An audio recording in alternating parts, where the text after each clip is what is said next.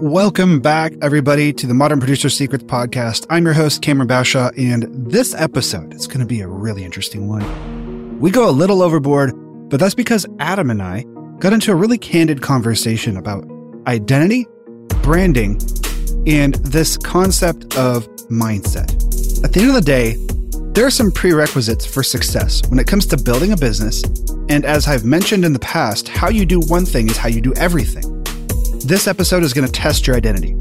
Adam and I are going to rail on these concepts, and the way that we discuss them may cause you to question your character.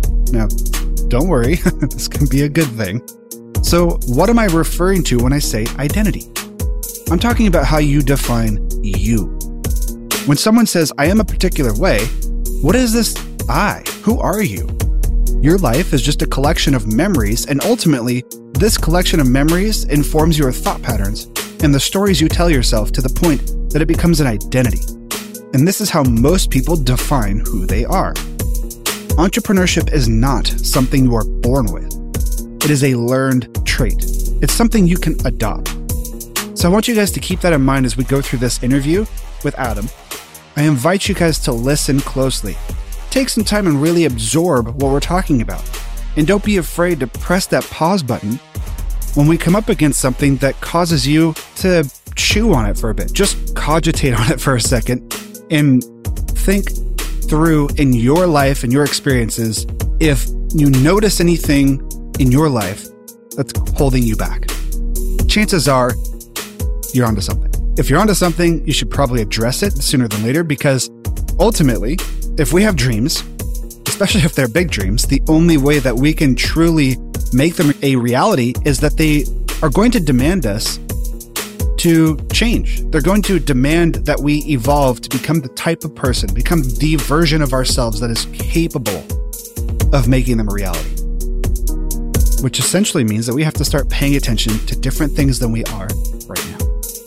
Anyway, I'm not going to hold you out any longer. Here's the episode.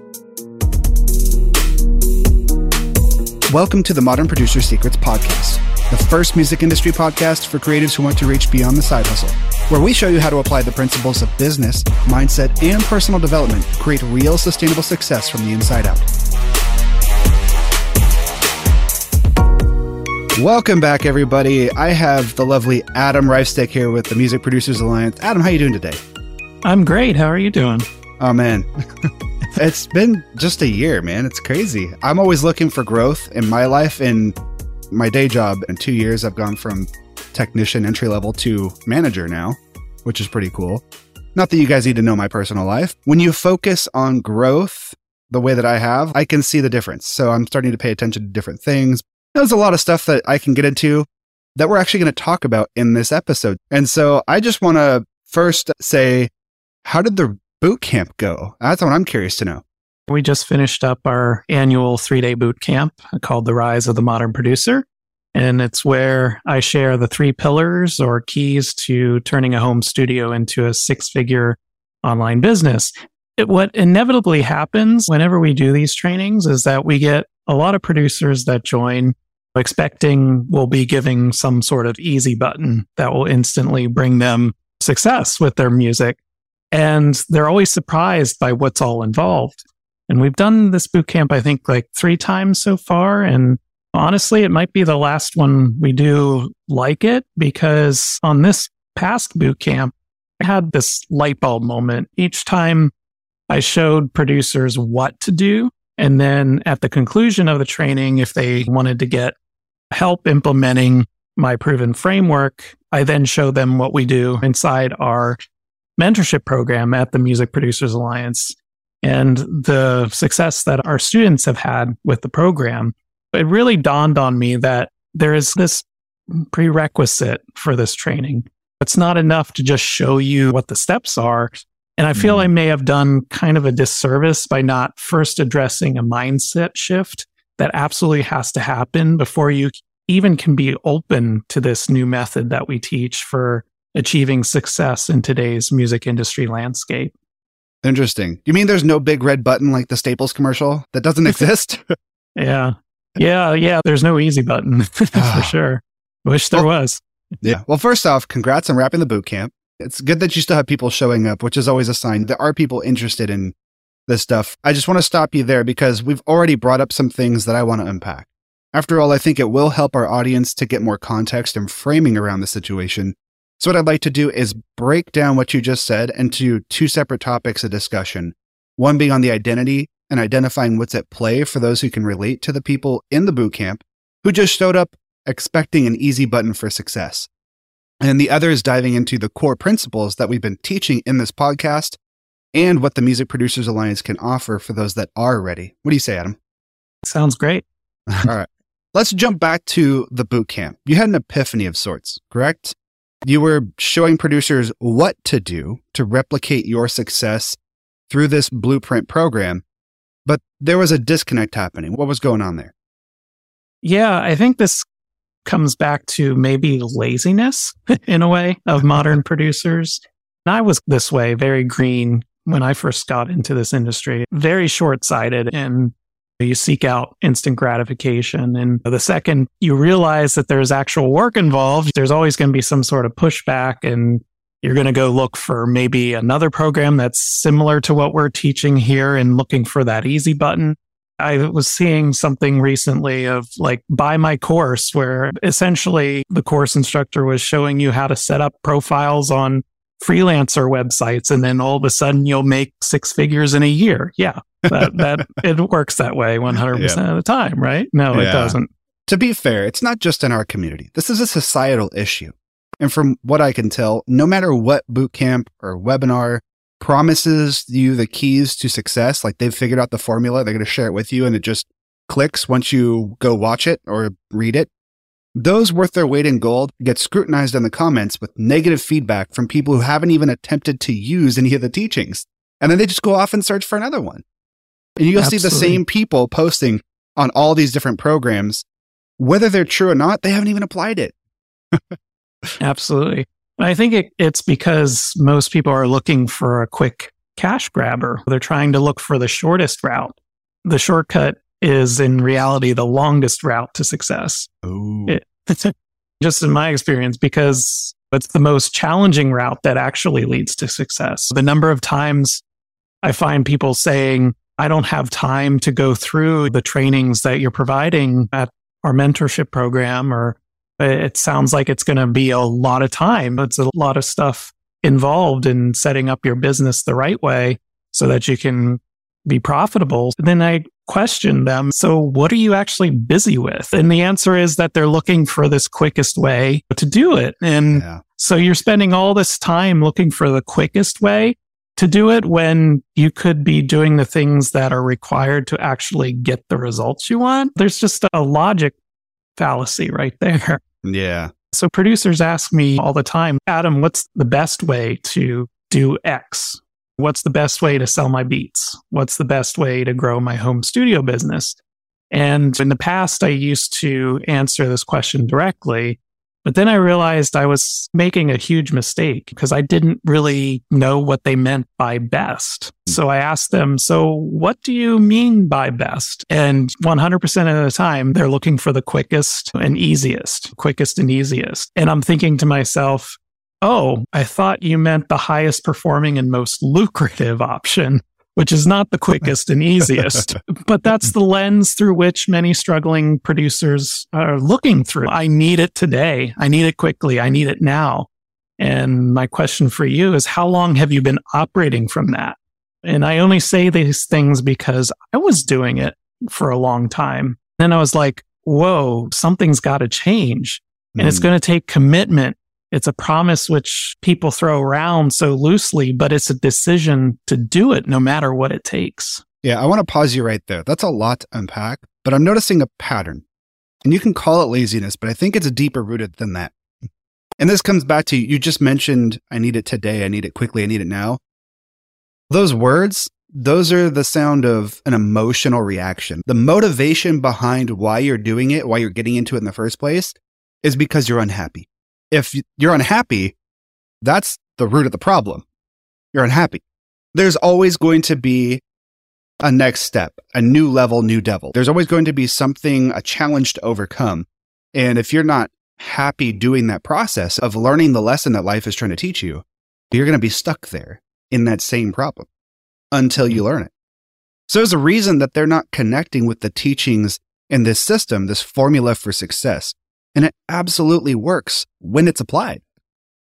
From the moment we're born, we're groomed to fit in with society. And that programming is ingrained in us to the point where it feels impossible to be an individual capable of individual ideas and autonomy. Now notice that word, autonomy. When you're used to being told to go to school, to get good grades, to get a job, to clock in 9 to 5, and given the guidelines for the work you're supposed to do, your creativity muscle is so weak, it can feel impossible to have an entrepreneurial thought. The second this idea pops into your brain, you're just like, oh, that's going to be impossible to do by myself. I should just give up. It's designed that way on purpose. Just look at the types of questions you get asked. What's the best way to sell my beats? What's the best way to grow my business? What's the best way to X? Those questions are all asked like an employee asking how to do their job. You can't own a business and expect to be told how to run it successfully. That's not how it works when you're in control. So having autonomy means that there's no one to give you directions. You're in the driver's seat. So you must determine where to go and how to get there. The other thing I want to point out quickly is that you mentioned the shortcut is the longest path to success. I think it's worse than that. It's a trap. If all you took were shortcuts you found from others to build your business, let's pretend you managed to build a business that's propped up on those shortcuts. Congratulations, you launched, you attracted some initial traffic, and let's say you even hit 5 figures. That's pretty impressive, right? Okay, hit 10 grand. You might get that far, but when adversity hits, and it will, did any of those shortcuts teach you how to run the business? Did those shortcuts allow you to exercise freedom of thought and think of how you'd grow beyond this point? Let's say you didn't hit adversity. The clients just kept rolling in, but you can't seem to pass that $10,000 a year mark. What do you do next? This is just like we discussed the other day in Discord, Adam. Somebody in a similar community had noticed that many studios have been liquidating near them lately.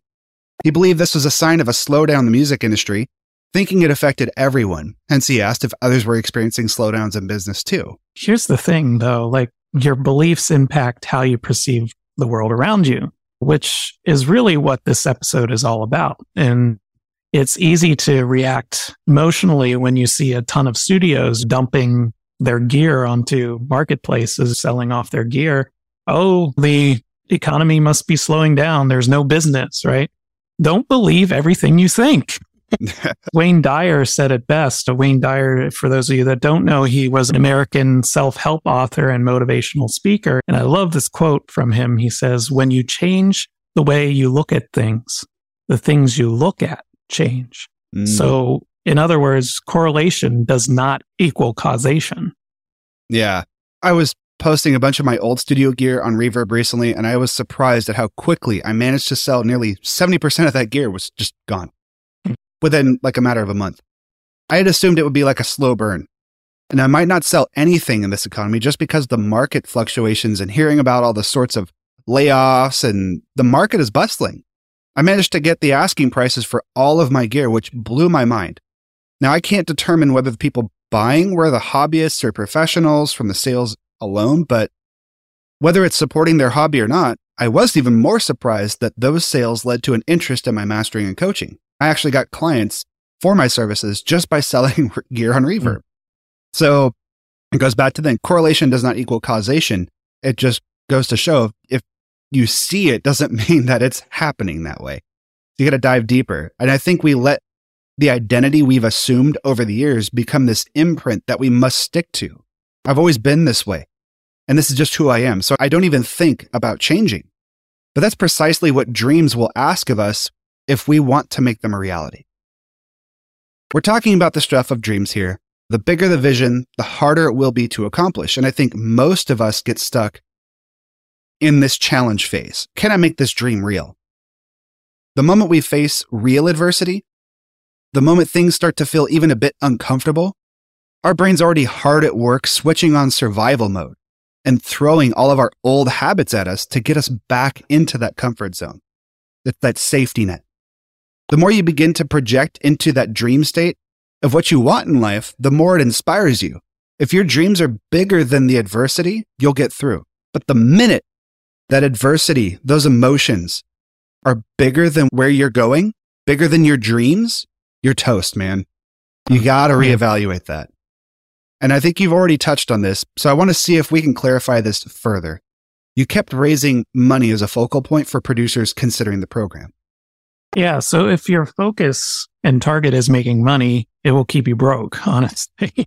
So here's an example. Like we can all try this out. If I gave you $5,000, right, to put an ad for my production services on your podcast, would you take it? Would you take $10,000 to build a website for me? If I paid you $100,000 to quit your producer job and come work for me full time, would you take it? These are like simplistic, fun questions, but if you said yes to any of these, that's what I'm talking about. You made focusing on money the target. And that's what employees do, because every yes is a no. So every time you say, yes, I'll build that for you, or yes, I will. Okay, yeah, selling ad space on that, sure. Even though it's a competing product for yours, you're saying, I'll stop building what I'm building just for the money. You're saying yes to the money, but you're saying no to what you're building. You're talking about a distraction from your primary goal. If your goal is to be a producer who serves artists and people who need music production services, then, well, does this fall in line with that? Or is that quick cash grab getting in the way? Yeah. And every successful producer I know, or business owner in general, is not focused on making money. As the CEO of my business, I'm focused not on making money, but actually building a money-making machine. That's not just adding one word. This isn't semantics. That's a world of difference, because I will do whatever it takes, whatever the cost, whatever the time, to build that machine. The most valuable asset that you could ever acquire in your life is your brand. Yep. So when you're investing time, money, and energy into that personal brand or business, you're building something that maybe you don't see a paycheck for a week, or you don't get paid that day. But before I continue, I don't want you to misconstrue what I'm saying. I'm not saying work for free. What I'm saying is that if you focus on building a business machine over just chasing those quick dollars, you may not see the cash flow right away, but what you will get when you keep saying yes to making that machine will be worth 1,000 times, 1,000,000 times more than any one of those like dollar things that you're chasing. Where I am today, having built what I built, is by saying no to those opportunities that took me away from the business I was building.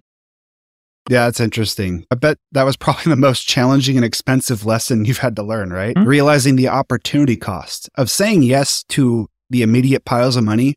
It's tough when it's right there. Hey, this cash is right here. I can grab it. I might have to do the thing that I have to do to get it, but it's right here. It's hard to say no to a small pile of money in front of you right now, but if you have the willpower and the discipline to understand that a much more significant mountain of cash is just down the road, you start to look at the world differently.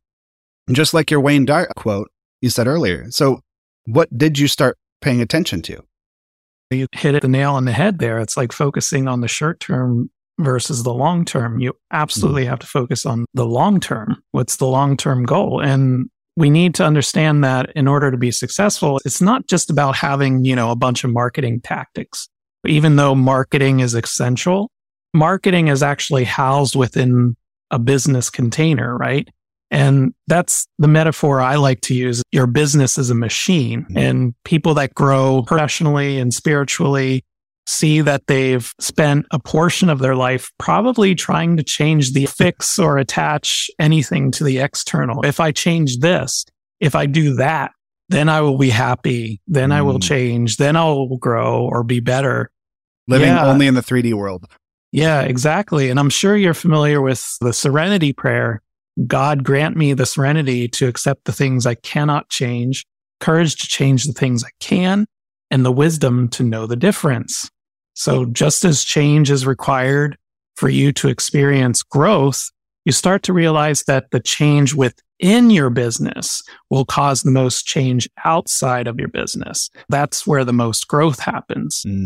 If your business isn't making money, the money that you want, and it's costing you more time and energy than you care to admit, I'm here to tell you, you're doing it all wrong. Obviously, because if you're doing it right, it would be working. And the funny thing is, people like to be right. I need to be right. Hell, you would rather be right than have results. I see it time and time again, but it's up to you, which is the most important. Mm-hmm. Most music entrepreneurs come to the table simultaneously not knowing very much, but they believe they know everything, right?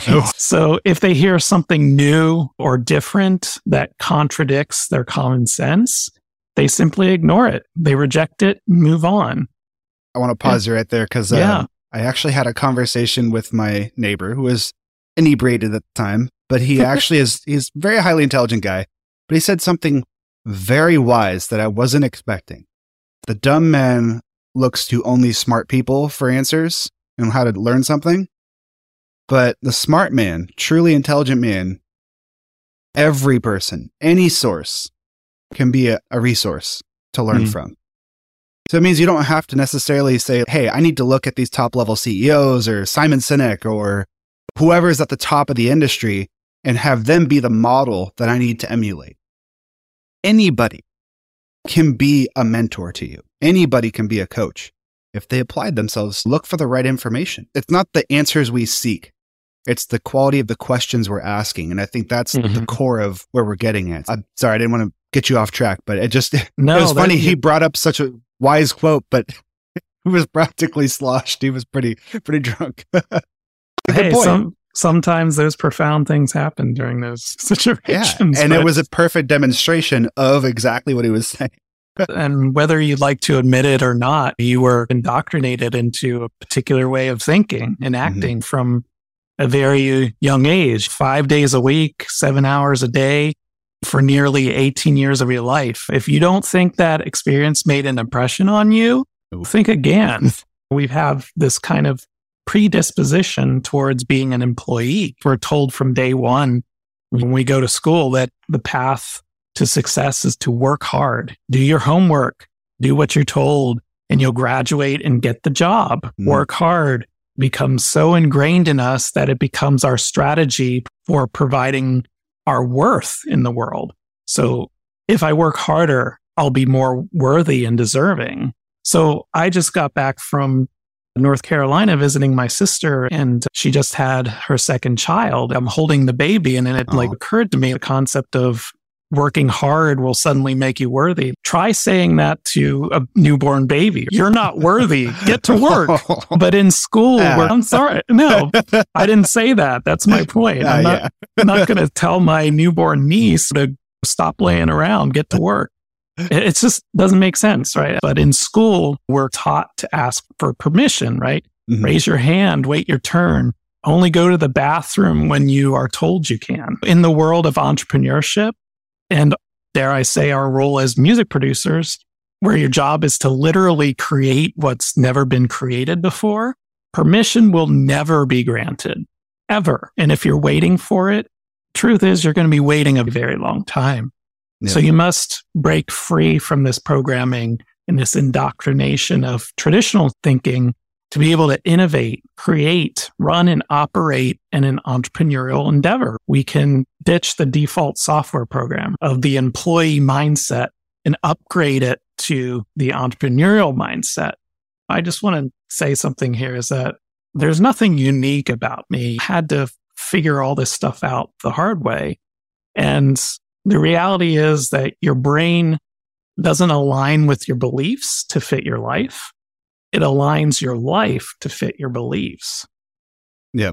And I would argue that the person that's neglecting to start their business now because they're pointing at the studios that are shutting down, I would argue that those failed businesses are probably just like them, not paying attention to the right things, and their clients are going elsewhere because the failed studios only reached a level of business that they were able to sustain by being a cookie cutter. They weren't innovating. They weren't trying to be ahead of the curve. So they couldn't pivot because they didn't spend the time working on their machine.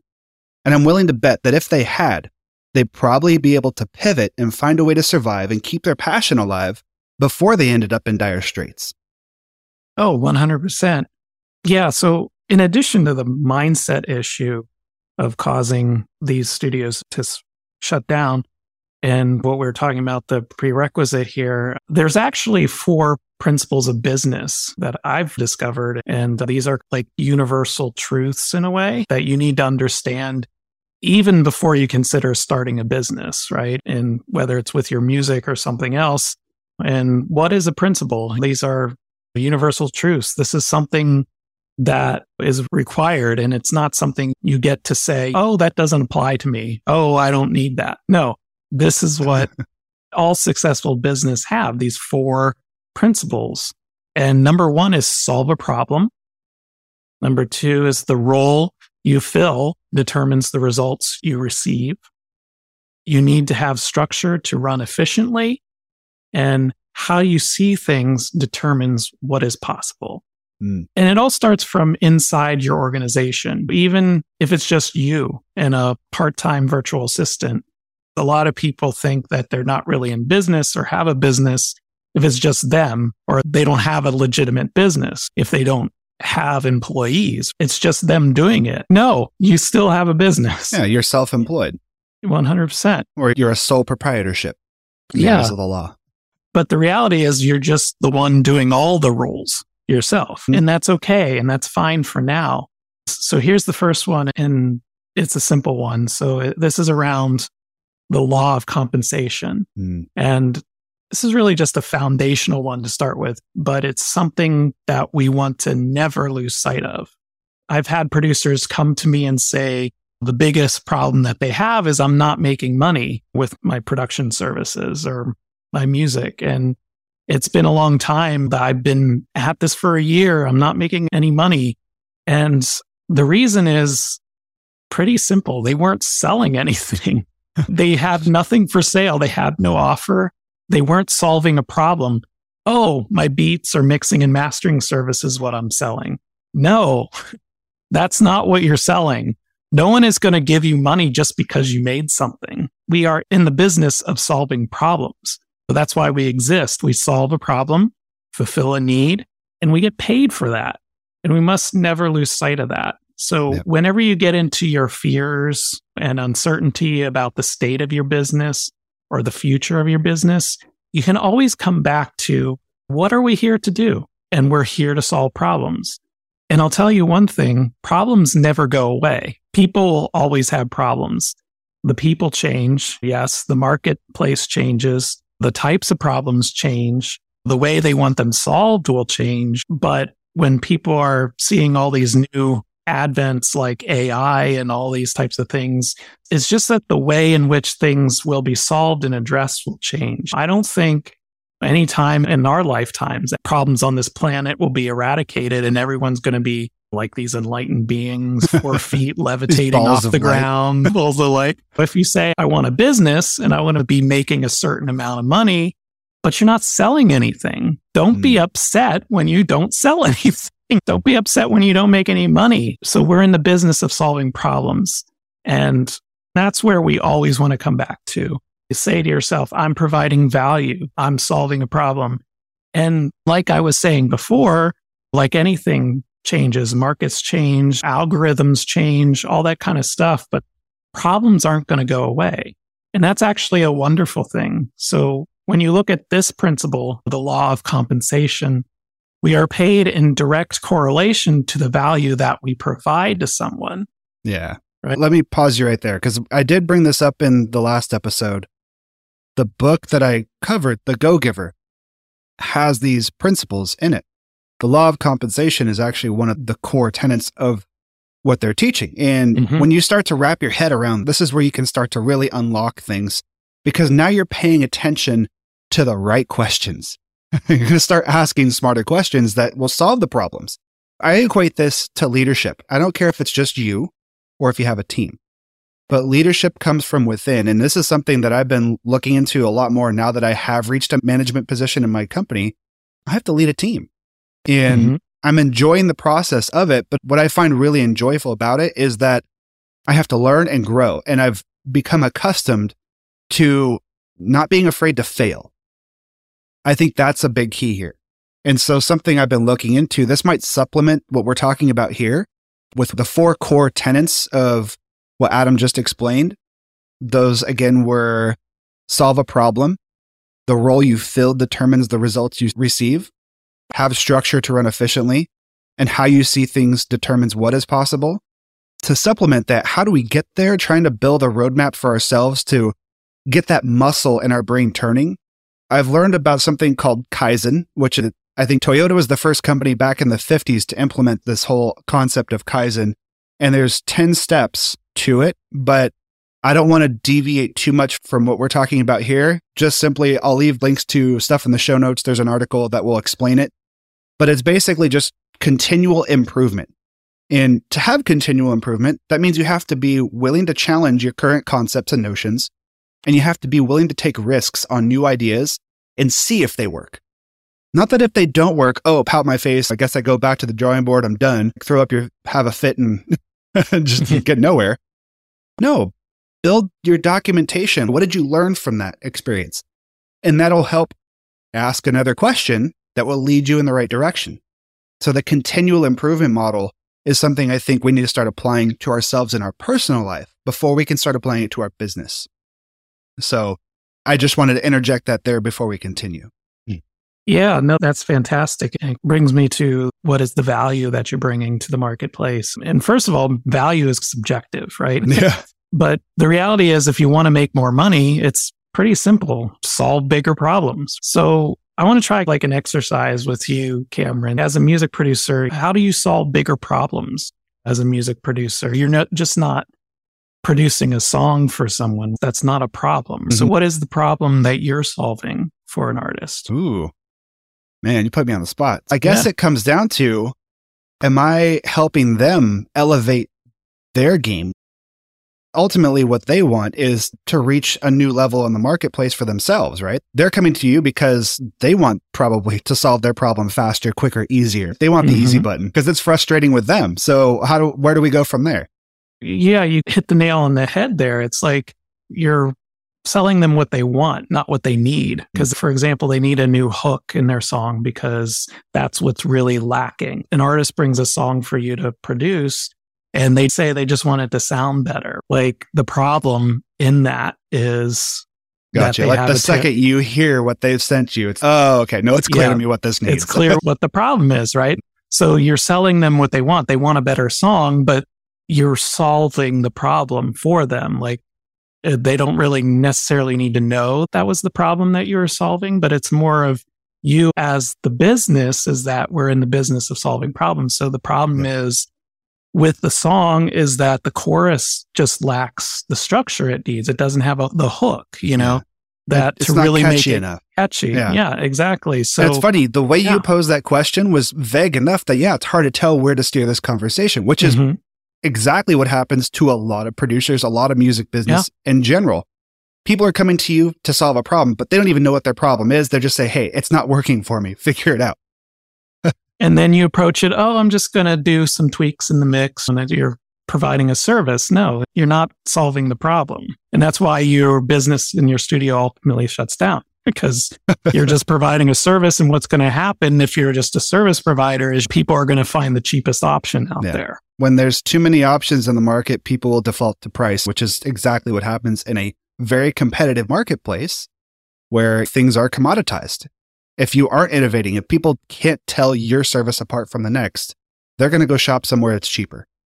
Yeah, 100%. Another thing is that prioritization is based on the level of importance, right? So if it's not important, it's not valuable, right?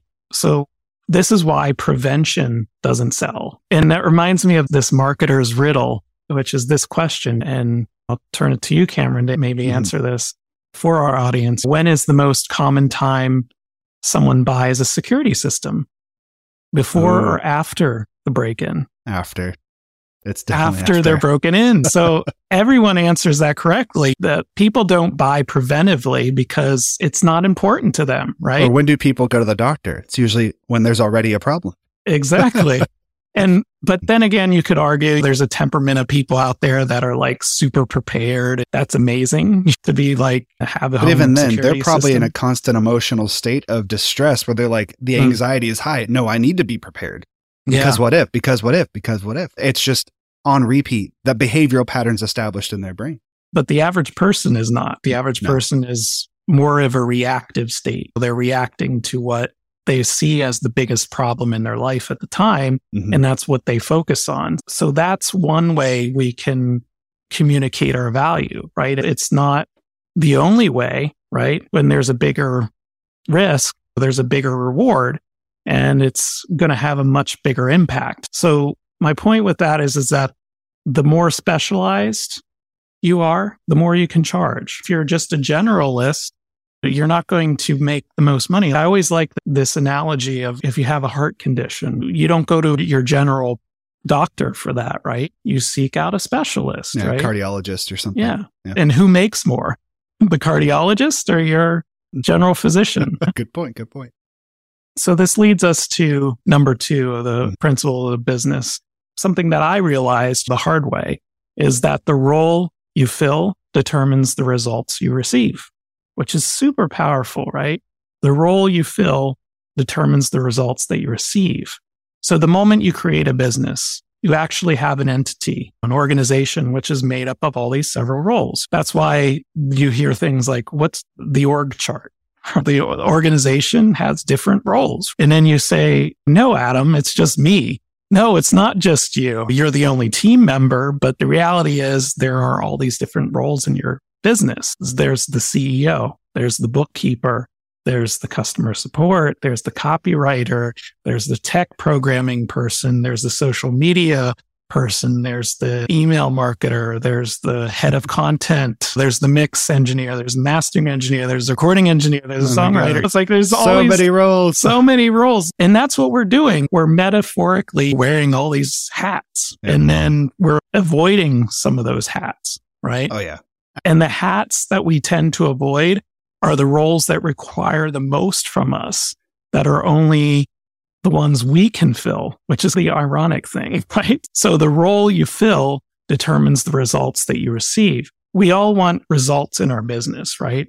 That's the goal, right? But that's not why you're in business. So don't tell me any other way. You're not just going to feel good and have fun. If that was the case, stick with music being your hobby. This is a business. So this is a business about results. So part of those results is money, right? Yeah, obviously you can't keep the doors open without money, but it's a tool. You have to master your money. And that's another conversation for another time. And we actually did have a podcast on the money mindset thing, which we'll link up in the show notes, because you got to master your money. If every time you're doing something different, you're in a different role, right? So it's going to determine the results that you have in your business. So here's an extreme example. If all you did was spend all day in customer support, then what type of results is your business going to produce? Versus if you spend all your day in the CEO role or the head of marketing or the head of sales, right? The face of the company. A lot of times what's happening is that you're working in a role that's far below your own pay grade. You're doing things that you should not be doing. And there's a lot of these beliefs which people have, is especially if you're the only person running the business, is that you want to do it all yourself. I'm the only one that can do it. If I want it done right, I might as well do it myself. Or I'm not ready to hire or outsource, that kind of stuff. Or I'm just trying to save money. I'm trying to be thrifty. But all of those things are so wrong. And what I mean by wrong is that it's actually hurting you. They're ineffective, and it's the opposite of what you want, because it's actually costing you to stay in those low value roles of your business. You have so many hours in the day, so much energy that you can do in a day. You are the CEO of the business, first and foremost, right? So I'm going to make this even more simplified. Let's say you're getting paid $1,000 an hour as the CEO of your business, right? But you keep doing customer support all day, which is like a $15 an hour job. So every hour you're in customer support, you've just burned $985. Do you see the math on that? But you put someone else in that role, you just got your hour back, right? And you paid somebody $15 for that hour, so you can make 1,000 in that hour, right? So this only works on top of that first principle we were talking about earlier, which is that we're in the business of solving problems, right? Mm-hmm. So you don't make money until you go out there and get paid to solve a problem, right? So let's say we're doing that. We got our first sale. You don't have a business if you don't make that sale, period. So we have to say it again, but if you're not making sales or you're not asking for a sale, you're not in business, right? So we got to get that sale first, right? So we got that sale. And once we do that, we need to start elevating ourselves out of these roles of the company sooner rather than later. And some people will probably hear this and say, oh, crap, I got to go hire 10 people. No, please don't do that. But we should know that if I'm avoiding money-making roles in my business, you're avoiding the things that are going to make the business money. If you keep operating with the urgent things, like the things I have to get done right now, I got to edit this video, I got to post it on YouTube, I got to do this, got to do that. Even if they're small and quick, it's costing you a lot more than you realize. And that goes back to the emotional things driving your decision-making process. Like I mentioned, the hamster wheel.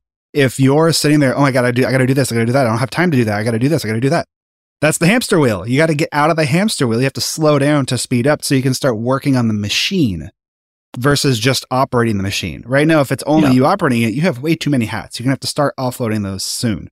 But I also wanted to interject too that I think a lot of people get stuck because a lot of producers tend to come from the artist background. They're self-producing artists and they come with this mindset that like the intellectual property is the thing that drives sales. Mm-hmm. But for you, no. If you're providing a product or a service, it's the product or service that ultimately is what people are going to transact with you. Yeah. There's a reason they're coming to you, and that's to solve their problems, but it's the product or service that's going to solve their problem.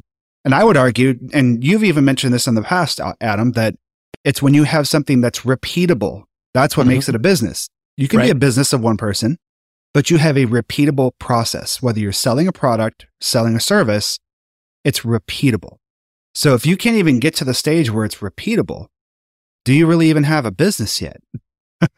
This should be like a Venn diagram, right? Because it's all interrelated because you're jumping to point number 3 before we even get there. But sorry. but yeah, it's all interrelated, these 4 principles, and you have to have them. And so what we need to understand here is that there's this distinction between responsibility versus doing. And when we say that your role determines your results, which means if I said in the first principle, if you want to make more money, solve bigger problems for more people. In this principle of business, if you want to make more money, give yourself a promotion. Yep. Yes, let's elevate your role and let go of the roles that you shouldn't be doing. And that's the easiest way, right? So how do you do that? How do you know if you should do this? And there's actually 2 ways to do it. There's 2 bookends to this in a way. So let's say, and we're going to get really super tactical here. So let's say the first is take the money that you made in the last 12 months, right? And so you can then divide that by 2080, right? So 2080, because that's how many 40-hour work weeks for a whole year within maybe with a couple weeks off. I don't know, but you can play around with these numbers, right? It's a standard number of a 40-hour work week for an employee. So 2080, right? And will get you a number. Let's say you take what you make, divide it by 2080, and that gives you 50, right? So this is how much an hour your time is worth right now. So now if you're doing anything in the business that's already below $50 an hour, someone else could be doing that for less. We need to get that position filled ASAP. That's the first step. You got to get that sorted out because you're still doing customer support half your day.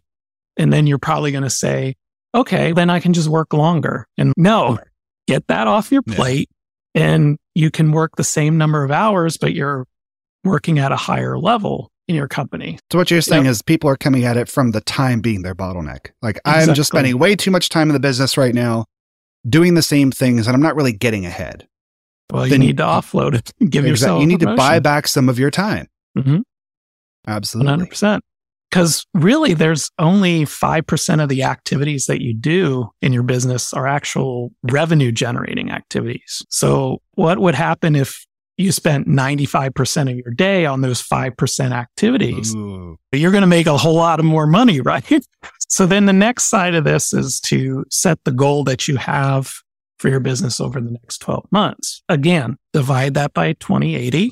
Let's say now you're at $75 an hour. Okay. And so that would be the next one you do. And if you're playing with those numbers, maybe you can get a customer support rep for $15 to $20 an hour.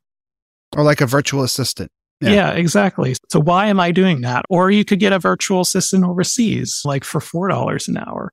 Just to interject there too, don't get virtual assistants confused there. When we would say $4 an hour, we're leveraging something called arbitrage. It's not just that we're like, oh yeah, we're hiring dirt cheap sweat labor. Like this is somebody who... That's why I said overseas. If $4 an hour in the Philippines is a livable wage, when it's not in the United States, right? It's $25 an hour here is what it works out to. Yeah, exactly. So that's the point. And the other part of this is that you're looking for this easy button, right? What's the secret sauce? Everybody asks, like, what am I missing here? And the reality is you left out an ingredient, and that ingredient is you, right? You're the secret. And I'm being dead serious here. The moment you figure out that you're the secret ingredient, you're just going to explode.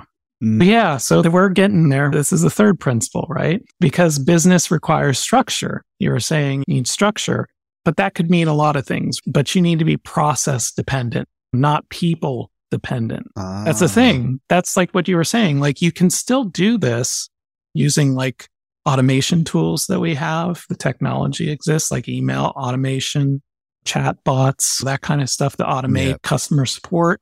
You can install like widgets and on your website, and stuff like that. It's like a plugin. Answer questions and stuff. You don't have to spend your hours in customer support doing that. You can install a chat bot. So that's the thing is that your business has to have structure. It's not that it's people dependent. So you can still do this, as Cameron was saying, with just you, but you have to be consistent with that. You have to, as you were saying, rinse and repeat. You have to be able to replicate this in a standard way. You know me, I like my metaphors and stuff, right? So do you know this one? So why is the NASA space shuttle the size it is? No. Do you know this one? Do you know why? And the answer is actually it's because of the size of Roman chariots. Really? Yeah. And because the rocket was built in different locations. And then what did they do? They used the railroad to ship it to Cape Canaveral.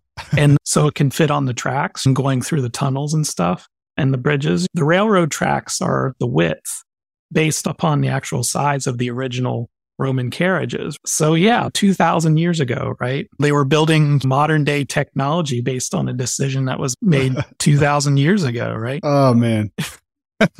So many people just say, I'm just not ready to hire yet. And I'm like, you're not ready to hire yet because you haven't hired yet. Yeah. You can't afford to because you're not doing it yet. If you start doing it, then you'll be able to afford it. And I've mentioned this before in the podcast too. It's not that you hit $1 million and suddenly you can behave like $1 million business. No, the business has to learn how to behave and act like $1 million business before they earn the $1 million. You're moving the ball down the field at millimeters at a time. But if you would have just had an extra hand to help you, or you had these systems and structure and processes in place, you can just like literally clone yourself, like multiply yourself. You could work 20 hours a week doing the things somebody else could do probably faster than you, right? And that would give you back time to your business to focus on being in the CEO position, right? What I'm getting at is when someone says they want to scale their business, a lot of people say, I want to make more money. We all do, right? Everybody does, but it takes a team. And so the fourth principle is how you see things determine what is possible. I'm surprised about the amount of people when we share these concepts and these new ways of thinking. Well, it's not really new ways of thinking. Again, it's like these are principles of business, but the way you're pre-programmed from your employee mindset, you're saying things like, nah, that will never work. Things like that. But you got to flip the script and ask better questions like that are results oriented. Just thinking like a child. Look at when you were young. You didn't have any limiting beliefs that were instilled in you the way that you do as an adult. When you get these inklings of an idea, something just inspires you, pops in your head. You as an adult, you probably shoot it down immediately. Nope, have to ignore that. That's not something I can act on right now. But instead of saying, nope, can't do it right now, think more like the child is, okay, and what would it take to make that possible? What do I have to do to make that happen? What would it take? So these questions inspire you to continue with that thought. And if you can follow it through and work through it and find a path to implement it, now you're thinking like an innovator. Now you're thinking like an entrepreneur. An entrepreneur is out there saying, this is something that probably nobody else is doing. What would it take to do this? I was reading an article, I shared this one with you earlier, Adam, the Ted Gioia. He's the honest broker, and this guy does a lot of writing for the music industry, and he approaches primarily artists, but this is something that impacts creatives everywhere. Everybody's complaining how tough it is to survive in this industry. I get it. It's not easy. But he shared 8 essential pieces of advice for struggling creatives out there. Number 1 really hit me right in my core. It's been something where I've put actual music making to the wayside for me personally in the past few years, just because of so many life changes, like moving to Southern California, meeting my wife, getting married, buying a house. There's a lot of big life events that happen in a very short span of time. But ultimately, I want to get back to making music because it brought me joy. He said, focus on the intrinsic joy of making music. And I'm going to quote him right here. And I really want you guys to go read the article. So I'm going to leave it in the show notes as well. We are blessed to be musicians. For us, work truly is play. There are only 3 jobs in that which is true. A musician plays an instrument, an actor plays a role, and an athlete plays a sport. For the most part, everybody else just goes to work. If they don't, they must have found some way to turn their job into a kind of music. Just getting to engage in our creative pursuit puts us ahead in the race. Don't ever take it for granted. Experience is the intrinsic joy and total abandon that is our birthright as musicians. It will sustain you when everything else lets you down. I'm not going to get into the rest because honestly, go read the article. Really some nuggets of gold in there for you guys. But that one spoke to me the most. And I think as producers that are chasing the quick buck, the reason I see so many fail is because they forgot why they started. They didn't stay in touch with this intrinsic joy of making music, the joy of learning new concepts and ideas, arrangement, composition, production methods, sound design, all this stuff. Atlas goes down the rabbit hole. Absolutely. But if you enjoy the process, it's a lifelong journey. Right? I think it's even more interesting than that because there's this cosmic joke in a way. As creatives, we're the innovators, we're the thinkers, musicians, we're literally creating something from nothing. Mm-hmm. But then society juxtaposed that to our upbringing and why we're not experiencing success. There's actually a legitimate reason why. It is your fault, but it's not at the same time because of what we were saying of your upbringing. You're programmed for this employee mindset. Whenever you do something creative in school, it was viewed as an extracurricular activity. The first thing that gets cut from our education system here in the United States is the music or the arts programs, because that's not essential, because creativity is threatening, because our system was set up for people to become employees. Why do you think the bell rings between periods? That's rooted in going to the factory. When you ring the bell, something happens in the factory, right? Oh my God, you're right. Yeah, it's mind-blowing, right? It's like when you think about that. So your creativity, everything is being suppressed. So it's not a surprise that you're not experiencing success because you're trying to operate from that employee mindset. I'll give you a concrete example. So I was super supported by my family in music, right? Mm-hmm. But what was the options, right? Like in fitting into the society of like the role of having a job. What do you do? So the options were, when I went to college, the options were you continue on to go in academia. So I went for my bachelor's degree, then I continued on to master's. And then I was like, no, I don't want to teach at a university. I did apply for doctoral programs and I did go through that process. And ultimately, I didn't get into the schools I wanted to in a doctoral program for a lot of bureaucratic BS that I won't go into here. It was like a signal, no, you don't want to take this path. Yeah. But that's one of the paths, right? The other path is that you become a music teacher. If you're lucky, you can get into a school system where in public education, in like high school or middle school, where they still have an arts program, you get lucky to get a job there, right? But that's still a job, right? When you come out of this, you're like, okay, well, that's really the only option for me to have success. There's no job for a creator, right? You have to literally have to create your own jobs, and you're not trained for that in these schools. Our universities even, I always laugh when I see music schools now offering masters in music business when they're actually teaching you how to become an employee of like maybe Sony or Warner or Universal. So you become an employee of that machine that somebody else all they do is built. Make you aware of, hey, licensing's a thing, or contracts are a thing, or production processes are a thing. They just kind of expose you to all this, but they don't actually teach you. It's like they expose you to it, and then it's, oh, you want to get into licensing? Become a lawyer. Oh, you want to go into publishing? Go work for a music publisher.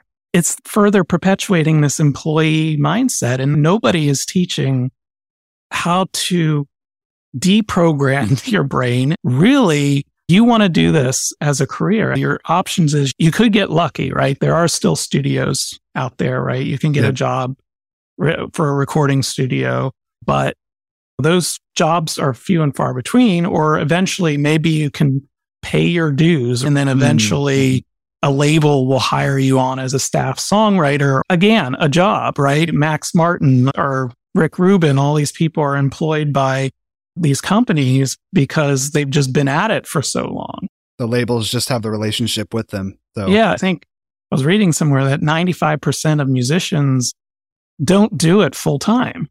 Yep. And it's because of there's really only 5% of these jobs that are available in the traditional sense. So you're talking about the old industry too, the label model. Yeah. So if you want to be part of that and spend 10 years doing it, like I tried, I literally did. I've spent 10 years of my life trying to work that system. It didn't work. It's a good old boys club. Yeah. And so what was my option? Quit and just do music on the side. I invested all this time and this money in my education. I have a freaking master's degree. I'm not going to go work in a job that's not in my industry. So what do I have to do is that I have to create my own opportunities. And no one really teaches you that. So that's why we are doing what we're doing here at the Music Producers Alliance, is because my bigger vision for Music Producers Alliance, this is the problem that we're trying to solve, I guess, going back to it's a paradigm shift. It's that really this has to happen because it doesn't have to be this way. The success that I've had because I've implemented these business principles that we just talked about and then implemented the mindset shift. I'm not going to say I don't have my bad days. You're not going to get it 100% of the time. You have literally, like me, what was that now? That was like 25 years being programmed, like going through elementary school to high school to university. That's 25 years of programming. It's from birth. If you think about it, because even your parents, if they have the employee mindset, they're teaching you that in the home environment from day one. Exactly. I guess my point with that is you'll get through this, but it's a slow evolution. The point with that is that's not an excuse to not get started, right? Yeah. And, it's funny. I think you and I share a similar background because when I was in high school, music was very inspiring to me. It's the thing that lit the fire under my ass. Oh, me too. 100%. And inspired me. So again, it came back to noticing that environment that I was in. My dad was a software programmer, has been for like 40 plus years now. But even back then, I could see he was miserable. And everybody's saying IT's where it's at. IT's where it's at. I saw him as the model of what I didn't want to become. that was my motivation. I was like, man, music making is way more fun, way more enjoyable. I could see doing this forever for the rest of my life. Screw this software gig. I don't want to be miserable and have to commute 2 hours each way to work every day and just spend my life working for somebody else. That seems miserable. Like he's just not happy. And I was super happy whenever I'm in the zone making music. I could translate this to making a career out of it because obviously some people do. How do I be like them? My problem was obviously I was too young to notice. Am I asking the right questions? Am I approaching the business the right way? That's what we want to save you. The headache, the trouble, aggravation. In my case, that was 10 years of stagnation, doing things the wrong way. And that's what the Music Producers Alliance is really here to do, is to help those that are ready. They want to commit to building their dream career, their dream business. This is the spot to do it. This is the place. These are the people that are going to show you the way. But it ultimately comes down to how much you're willing to put your life on the line for it. And I don't just mean, hey, I'm going to give it a shot. Let's do it. No, I'm put here on this planet for this. Now, I'm saying this from somebody who still has a day job, but I am taking everything that I have learned, the experiences, and applying it in a way that I do enjoy. I do enjoy my day job, but my goal, my purpose here in life, I have skills in music production that people say they just are blown away. I've never had somebody put down my work. They always come to me and say, oh my God, how'd you get that sound? They're blown away. How'd you do that? How'd you get this master to sound this clean, this loud, and still hit all my marks? How did you get your production to sound this way? How'd you get that sound with bass and the kick and all the things that you're doing in the mix and still have it translate well across all these systems? Ultimately, that's a skill that I have, and it's because I've trained my ears. I spent the time doing all this stuff, and I absolutely want to share that wisdom and experience and knowledge with other people so that they can experience that same, oh my God, the way that makes me feel as a listener. At the end of the day, that's what artists are trying to do for their audience. And you as a producer have to figure out how to do that for your clients. Yeah. And I will say something about that in the idea that you have a day job, but you have a side business, right? And I think that was the distinction. And I'm not saying to our audience here, you need to quit your day job if you want to be successful. And we have an episode on that too. An episode on that, because actually I think you should keep your day job and build your business, but you can't treat your business as a side hustle. It becomes a hobby at that point. Especially if you're not making any money. Yeah, exactly. So if you're not making money, you have a hobby. You don't have business. Even the IRS will tell you, okay, you've been saying you're dumping money into this for long enough. There's several years now that you haven't claimed an income. Maybe, are you sure it's not just a hobby? Yeah, exactly. They're going to question you. The whole thing for me was, I'm not perfect either. There's a lot that I have to figure out. But if I know my true calling is to help serve other producers and artists with my mastering services and then coaching them, now that I've figured that out, that's what this podcast is partly for, is to share my journey with you guys. So I'm documenting my process as I learn and what I'm going to do to implement those things. And I want to share that with you guys on the podcast. But that's also what our roundtables are for in the Music Producers Alliance. We have an amazing community of producers and other professionals in the industry that come share their wisdom with us. What better way to grow than to borrow on the wisdom from others that have already experienced the heartache, the headaches, the stress, the anxiety, the worry, all this stuff that we want to overcome and learn how to do it right. And we might even address, oh my God, that was a blind spot for me. I didn't even know it was a blind spot until we start talking about it. And my point with that and bringing up don't quit your day job is that I think the problem is, at least that's what I was told, but it was in a negative sense, right? Don't quit your day job because music isn't going to make you any money. Whereas don't quit your day job until you've figured out all this business stuff, which is different. Right? It's not like you're actually building something. It's like with what you're doing. Yeah, you have a day job, but you're building Neologic Studios again because you figured the way you were doing it for the past 10 years wasn't working.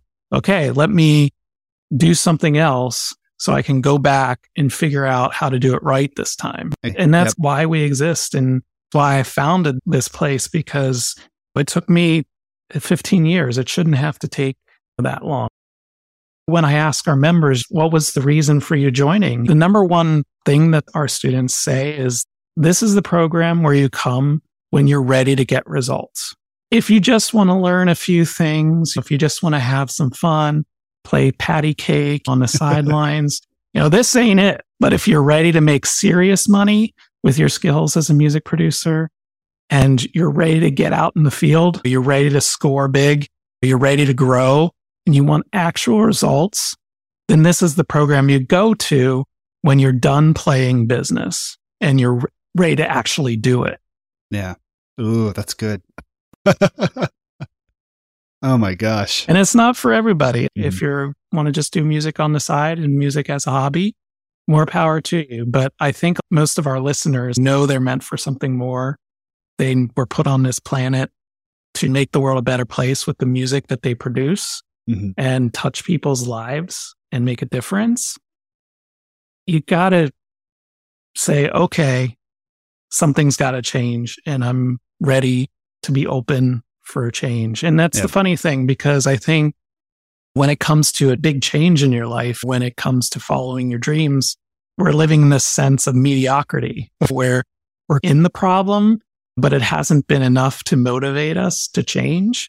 So what do? We just stay in the problem. It's like we're in this I'm fine coma, right? It's like the meme of the cartoon dog. He's sitting in the room that's on fire and he's drinking a coffee and he says, everything's fine. Yeah. Yeah. Or we're just doing enough to get by. So how you doing? I'm fine. I'm fine. You brought this metaphor up before, but there's that dog on the nail story, which is the dog is sitting on the nail. And why doesn't he get up? Because the pain isn't bad enough. So why make this change now? Why do it now? Most people tend to put off big confronting changes in their life. If they can, they will. But when you realize that now is all we have, now is the right time, tomorrow is not guaranteed, are you going to keep doing what you're doing, hoping for different results, only to end up burn out and finally give up on that dream? Or are you going to be open to change? The greatest opportunity we have in life is to evolve, and it all starts from within. Yep. 100%. We have fear of failure, right? But in our world as entrepreneurs and musicpreneurs, failure doesn't really exist. You have two outcomes. It either worked or you got a lesson. Yep. I always go back to the famous Einstein quote, when he's asked, about inventing the light bulb. And he said, what was it like failing initially to invent the light bulb? And he said, I didn't fail. I just found 10,000 different ways not to make a light bulb. Yep. Oh, man. This is incredible. Man, we really tackled this one pretty hard. Yeah, but it's something that we needed to discuss in our producer community as a whole. You know what? I needed it. Personally, I think that's the reason I was willing to schedule this episode with you. I need to hear it myself. I'm like, man, where's my kick in the ass? I've been needing that lately. Yeah, we need a kick in the ass sometime. You know what? Tough love. Some of you just need to hear this. What is holding you back? You can look at all the external excuses you might be finding that are like, oh no, I can't do that today. No, I'm never going to do this. It's you. Your perception of the world. It just comes down to you. And as we talked about at the beginning of the episode, if you change the way you look at things, the things you look at will change. Thank you so much, Adam. Thank you. All right, man, what an episode that was. I had a great interview with Adam, and as always, he's been a pleasure to talk to you. And just, these are things that I'm addressing in my life too. And that's why I've also mentioned that I've been addressing this in the podcast. I like sharing specific things with you guys because I want to document my journey as I grow the business or revive Neologic Studios. Part of that means I needed to hear this episode for myself, just as I mentioned earlier. People are looking for an edge to stay competitive in the marketplace. And because they want more for themselves. They genuinely just want and care about self-improvement. This is the thing. This is where it's at. And I think a lot of music producers are overlooking this mark. And that's the reason Adam and I did this episode. If you're here right now because you've been struggling trying to figure out what's next, or you've just been stagnant, man, I keep running into the same bottleneck that I'm always running into. I either waste too much time dealing with customers, I don't have time to think about how I build my business bigger than it is. It's time. Are you sick and tired of the waiting game? Like, when's my success going to come to me? Nobody's going to hand it to you. So that's it. You need to seek it out, and you have to make time for what is important to you. So again, thanks so much for sticking around. I think 100% of this episode is applicable to everyone. So if you find this episode helpful in any way, if you find this podcast helpful in any way, the best way that you can help others like yourself out is to rate and review this podcast in your favorite podcast app. That social proof can make or break someone else potentially passing on a life-changing opportunity in their lives simply because they didn't know if this podcast was meant for them. And finally, this podcast is brought to you by the Music Producers Alliance, the premier online community and professional development platform exclusively for music producers that provides learning resources, networking opportunities, and business mentoring. If you're ready to learn how to turn your home studio into a profitable business and consistently get high-paying projects with serious artists, head over to musicproducersalliance.com/apply to book a free 30-minute strategy session to find out how we can help.